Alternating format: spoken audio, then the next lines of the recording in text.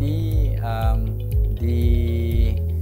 dipertanggungjawabkan untuk melaksanakan dan juga membuat dasar-dasar tentang komunikasi, tentang multimedia dan juga bagaimana dapat kita menggalakkan rakyat untuk menggunakan teknologi digital dan juga dalam membangunkan teknologi digital bagi negeri tercinta kita Sarawak lah. Apabila pandemik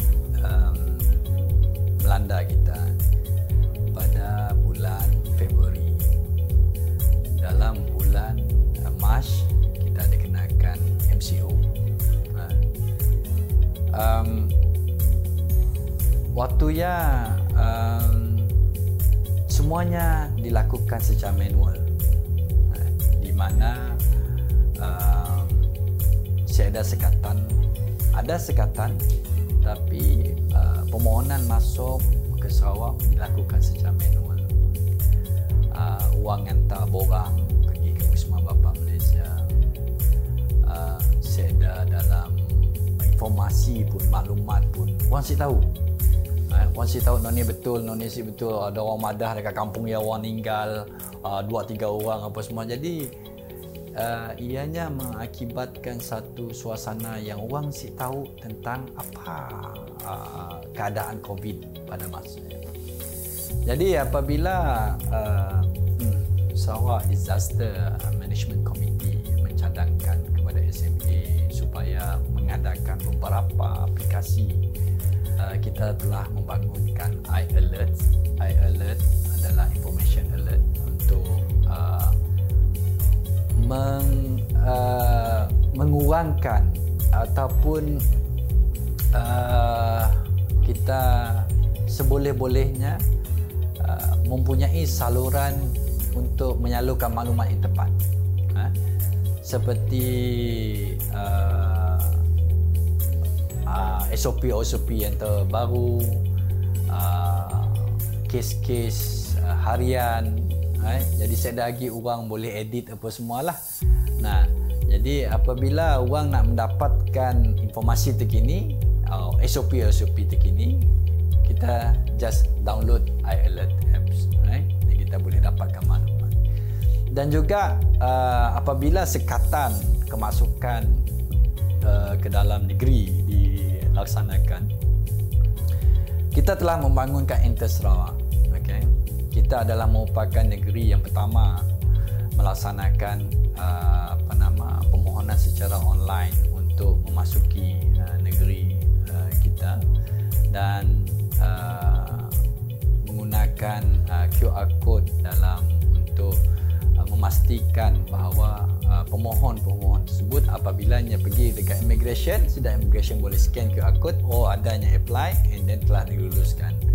Kita telah diiktiraf oleh Malaysian Technology Excellence Award, oleh Singapore Business Review 2020 dan ia juga membanggakan kita sebagai orang madah baru nak berjinak dalam digital tetapi telah memenangi award dan diiktiraf di Asia dalam mengawal Covid-19 itulah.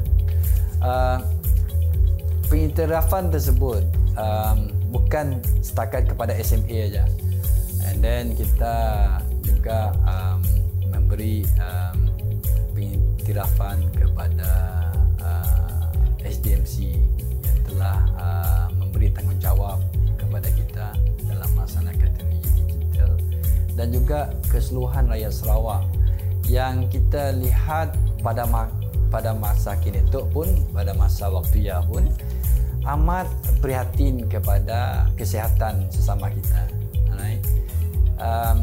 Banyak kali diperkatakan oleh Yang Berhormat Ketua Menteri, pengurusi SDMC, menteri-menteri kerajaan negeri, pemimpin masyarakat, COVID-19 tu bukannya tanggungjawab sidak kerajaan aja.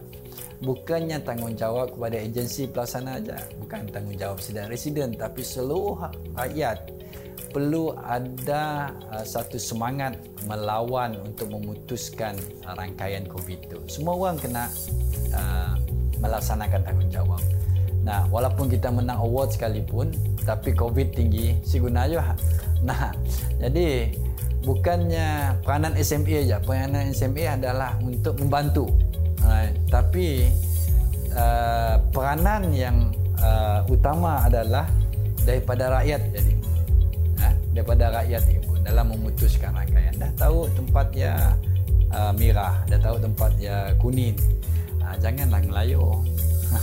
Bak kata yang amat bawah Kota Menteri, jangan ngelayo saya situ. Nah, diam di rumah aja. Nah, ialah bagi kami peranan semua orang perlu ada dalam melawan Covid-19.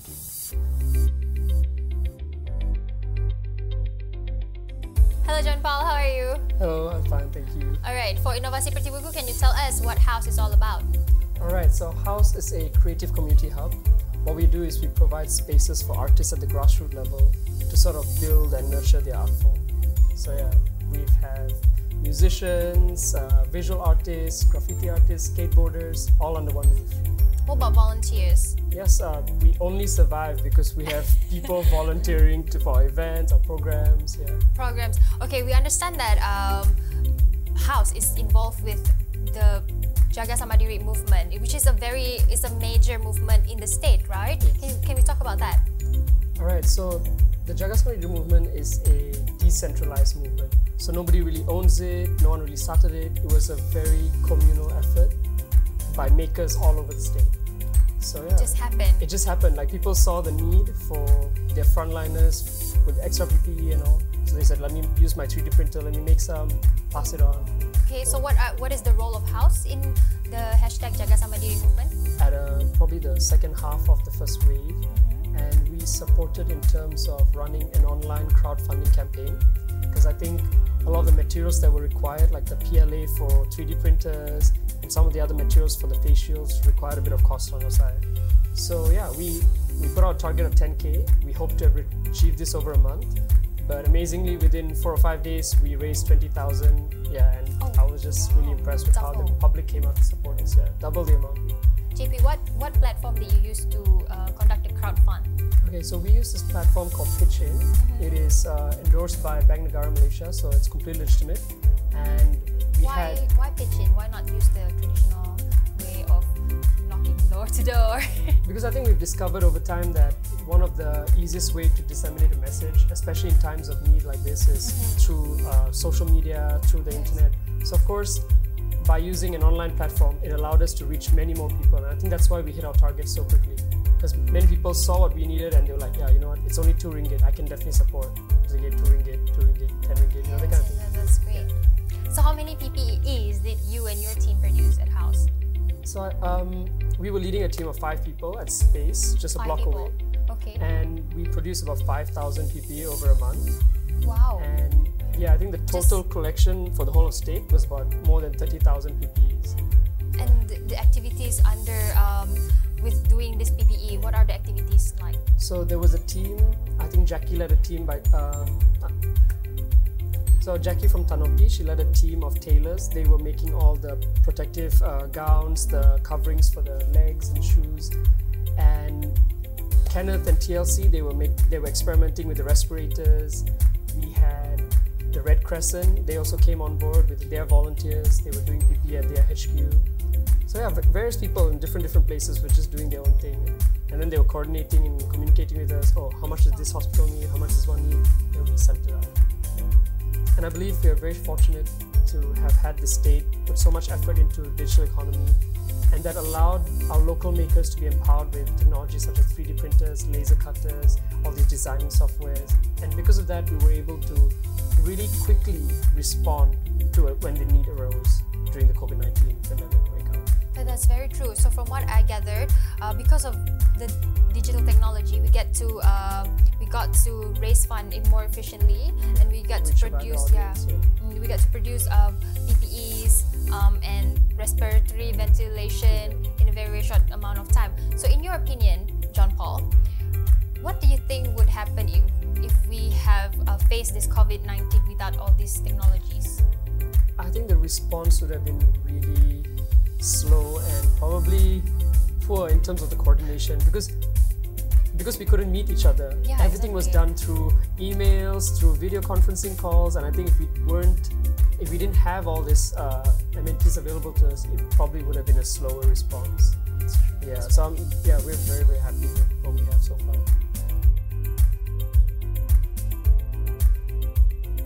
So this is very much a community effort, right? Various organizations and people. That's why this hashtag Jaga Sama Diri movement happened.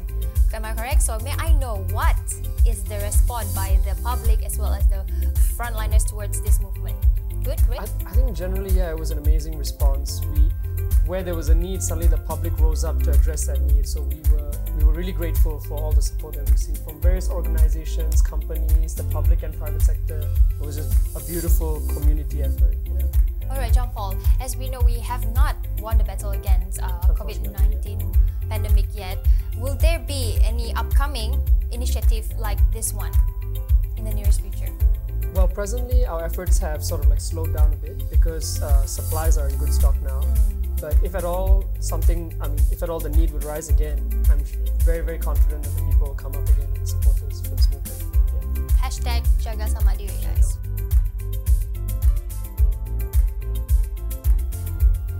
Baiklah penonton-penonton Inovasi Pertiwiku, kita sudah sampai di penghujung rancangan. Jangan lupa temu janji kita setiap hari Ahad 6.30 petang bersama-sama kita menerkai perkembangan dunia teknologi digital dan inovasi di bumi kenyalang. Sekian daripada saya, Misha Lungan. Stay home, stay safe. Dan salam Inovasi Pertiwiku.